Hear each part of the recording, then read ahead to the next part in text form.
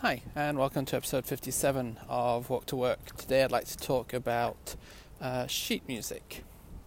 So, this comes kind of from, there's an interesting love-hate relationship between folk musicians, like people who play Irish traditional music, people who play French traditional music, and sheet music, and written musical notation. And there's a variety of reasons for that, some of which I think are quite interesting to discuss, which is, why I guess I'm discussing them.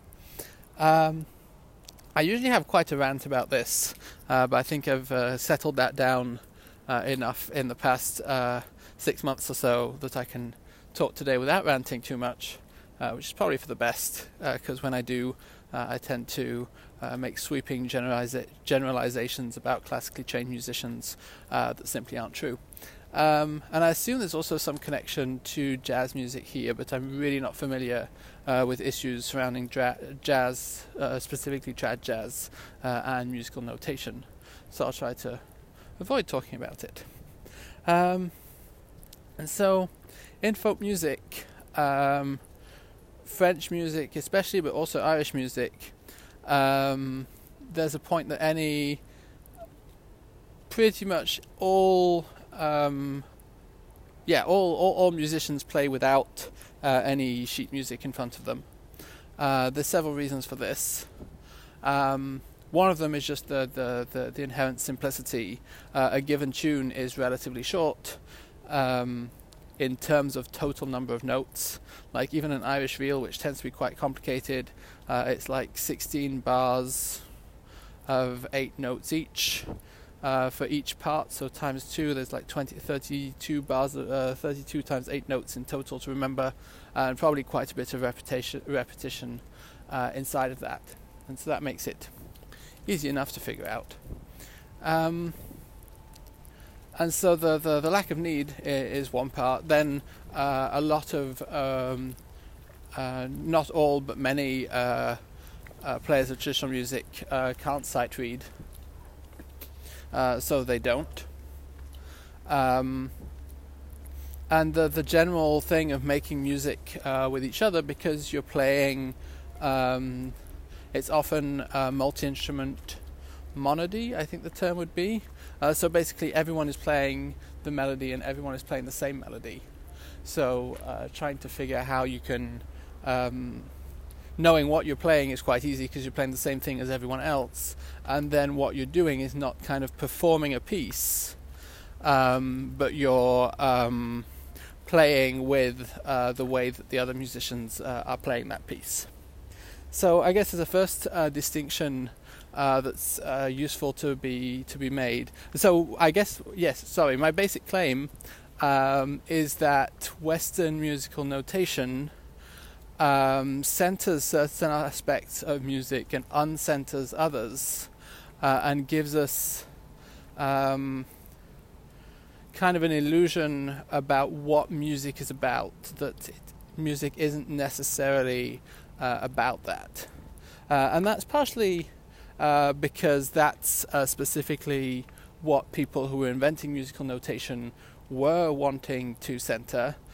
Part of it is the ease of notating certain things versus other things. And part of it is then the inertia from that, because that's how you notate, then that's how you play, and that's how you compose. And it's much more difficult to escape. It's much easier to write things within the bounds of a notation than outside the bounds of a notation, and that's one of the interesting things about notation. And so there's two things that you can do with musical notation, which are kind of slightly like descriptive and prescriptive. So prescriptive would be saying this musical piece is represented by this piece of sheet music, and if you perform this piece of sheet music, then you have performed this piece of music. And presumably within any piece there's a range of variation that is acceptable, and if you are within that range of variation, that is the piece that you have played. And if you are without that range, then you either made a mistake or you've played something different. The other use for sheet music, for musical notation, is descriptive. So you take the recording of someone's performance and you write down exactly all the features it has, either for the purposes of reproduction or for the purposes of analysis or just for the purposes of learning something about what that person is playing. So typically with for example, a French traditional piece, you'll play that same tune many times through. It will be composed of an A part and a B part. So you'll have something like that's the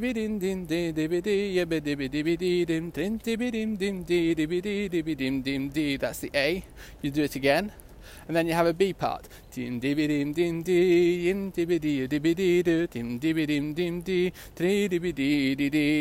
you play that again, and you play it over and over, and it's the same A part and it's the same B part because it's the same tune, but you have quite a range of variation in there. Like you can have it with words, precchi via via l'urdo della montagna, precchi via via se ne vuole paranza.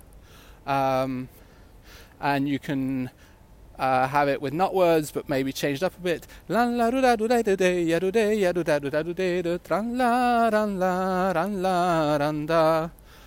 those both ways of singing it, you're singing the same tune. And so traditional music, you'll have quite a bit of variation, especially French traditional music. Key is just whatever instruments or whatever your vocal range is. So transposing to a different key, you still have the same tune. Playing. So what musical notation gives us that's kind of basic, as it were, or compulsory to a certain extent, is you have to write out the heights of the note. It's a C, it's a D, it's an E, or it's the first note in a major scale or the sixth note in a major scale. You have to describe what the scale is, so what your series of intervals are, and then you have to describe the rhythm, and probably have a time signature that rhythm fits inside of. So in this case, a bourrée, some people write it in 3/8, some people write it in 2/3, in 3/6, 3/4, 3/4, 3/8 would be the two ways that people would write out. If you're actually talking notation, technically there is a difference between the two, and that's also a thing, is that anyone who's actually studied music to a high degree or even a medium degree will understand most of the issues that notation enables and kind of forbids. But I'm kind of discussing what are common, maybe not having done a music degree would lead us to think or not notice what assumptions we have. So yes, you have the notes, you have the rhythm, and that rhythm fits within some kind of structure that tells you where there are strong beats and where there are less strong beats. And then what you can add on is some articulation. Like, how do you start the note? Do you start it tran da bedi, or do you start it da da bedi, or do you start it a da bedi? Those are different ways of starting, and it gives you a different feeling of it. You can notate more or less the duration, the difference between tap da ga dee dan da, da da ba dee dan da, da ya ba dee dan da, da da ba dee dan da. All the same rhythm, but that first note changes up. You can notate more or less accurately the swing that you're putting, or the relative duration of notes that are notated equally. So you could play da ya ba dee da da da ba dee da da ba dee da ba dee da, with a kind of da-ba, da-ba, da-ba, da-ba, da-ba in the two notes, or you could play it very equally. Da-da-be-dee-dam, da-da-ba-dee, da-ba-da-ba, da-ba, da-ba. You could also notate phrasing, although that one's a little bit difficult to do. So you have like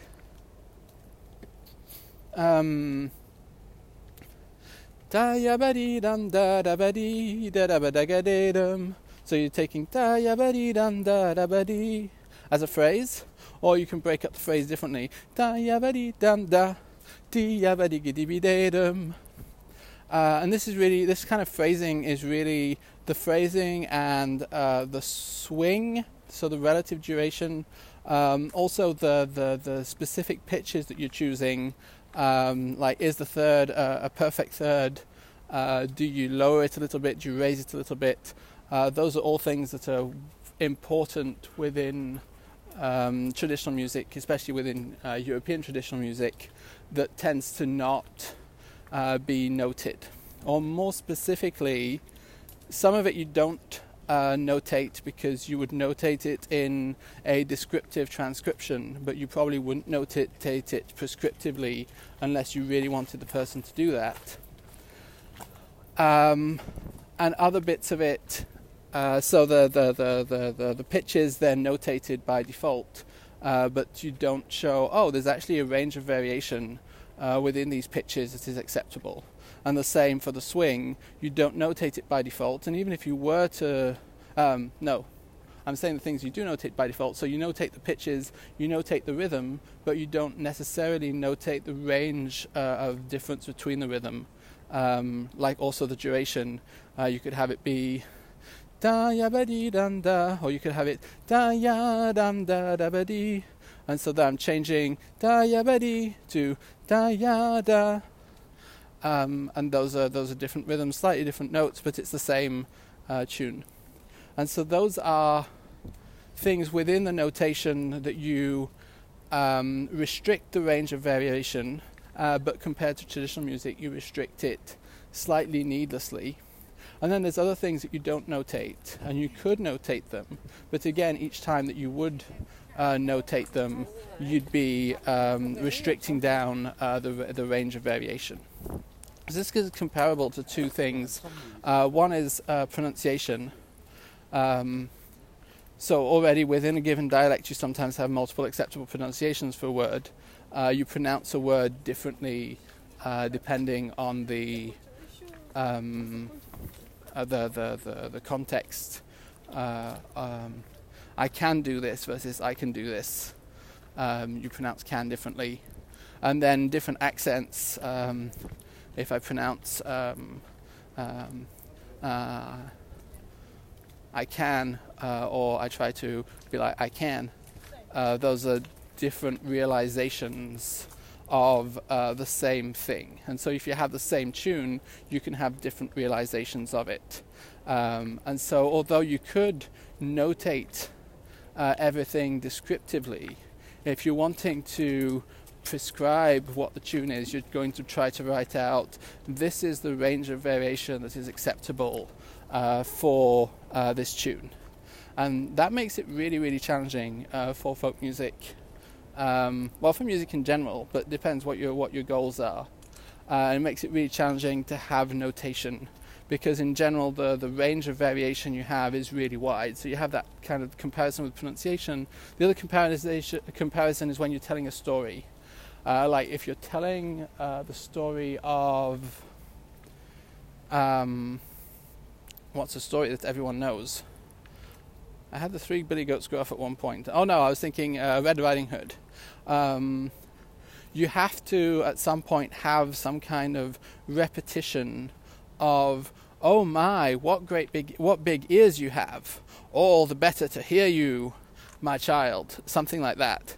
And then that has to be the same, oh my, what big eyes you have, all the better to see you. And you can't tell the story of Red Riding Hood without having those things in it at the right time. And the rest of it, the details of how she's walking through the woods, what exactly her mother told her to be careful for, how they enter the house, how long it takes, you can have a wide range of variation for that. But then there's specific parts where you have to be a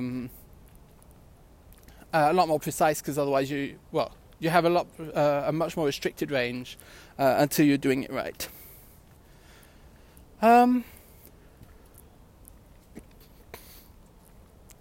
So those are the main things about sheet music, Western notation versus Western traditional music. And obviously, as soon as you escape's not the right word, as soon as you're not in Western traditional music, you even have bigger problems with musical notation. But basically the problem is you have to understand that if you're using sheet music as a prescription of what the tune should be like, that notation necessarily leaves out some forms of prescription. So for example, it might not notate swing, and especially for a dance tune you would notate a bourrée and say it's a bourrée from Auvergne, and then someone reading the sheet music would know, oh, those are the notes, and then they would use their cultural knowledge of that music to know what the rhythm, what the phrasing should be, what the range of variability in the phrasing is, what the rhythm should be, what the range of variability in the rhythm should be, what the melody should be, what the range of variability should be in that. And it's pretty huge, like tran dan dan di yabadi yabadi gidi bidi dum tran tim tam tam di yabadi gidi bidi dum rabadi di dabadam tim tabadi bidi dum tim tabudi yadagadi yadagadi gadi yadagadi gadi. All those are the same tune in the same way, and different ways of ranging that tune. And so that's you have all sorts of ridiculous discussions on the internet about the appropriateness of sheet music for traditional music. And a lot of it comes down to, well, people don't actually use sheet music. So if you're using sheet music, there's an extent to which you're doing it wrong.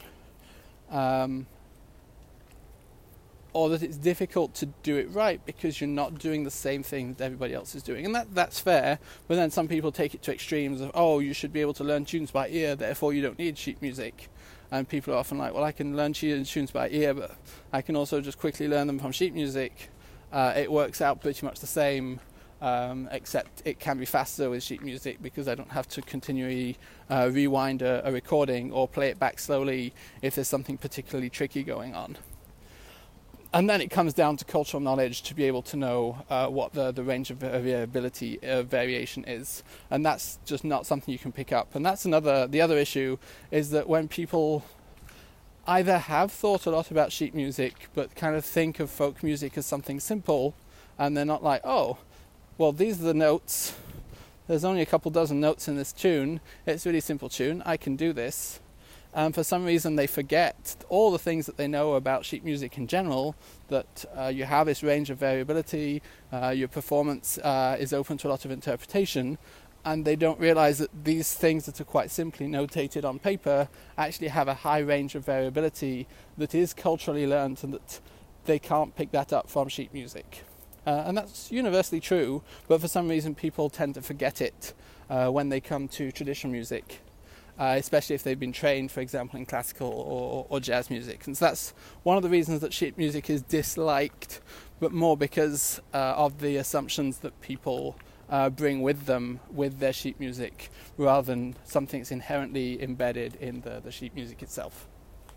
So yeah, that's my rant about sheet music and a bit of context.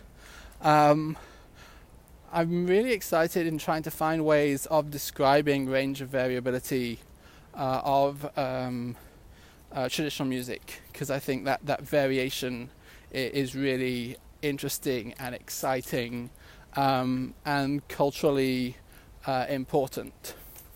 The same, of course, is true for dancing. How do you take a fishtail and put it in your body as opposed to someone else's body? What can you do with a fishtail and still have it recognizably be a fishtail?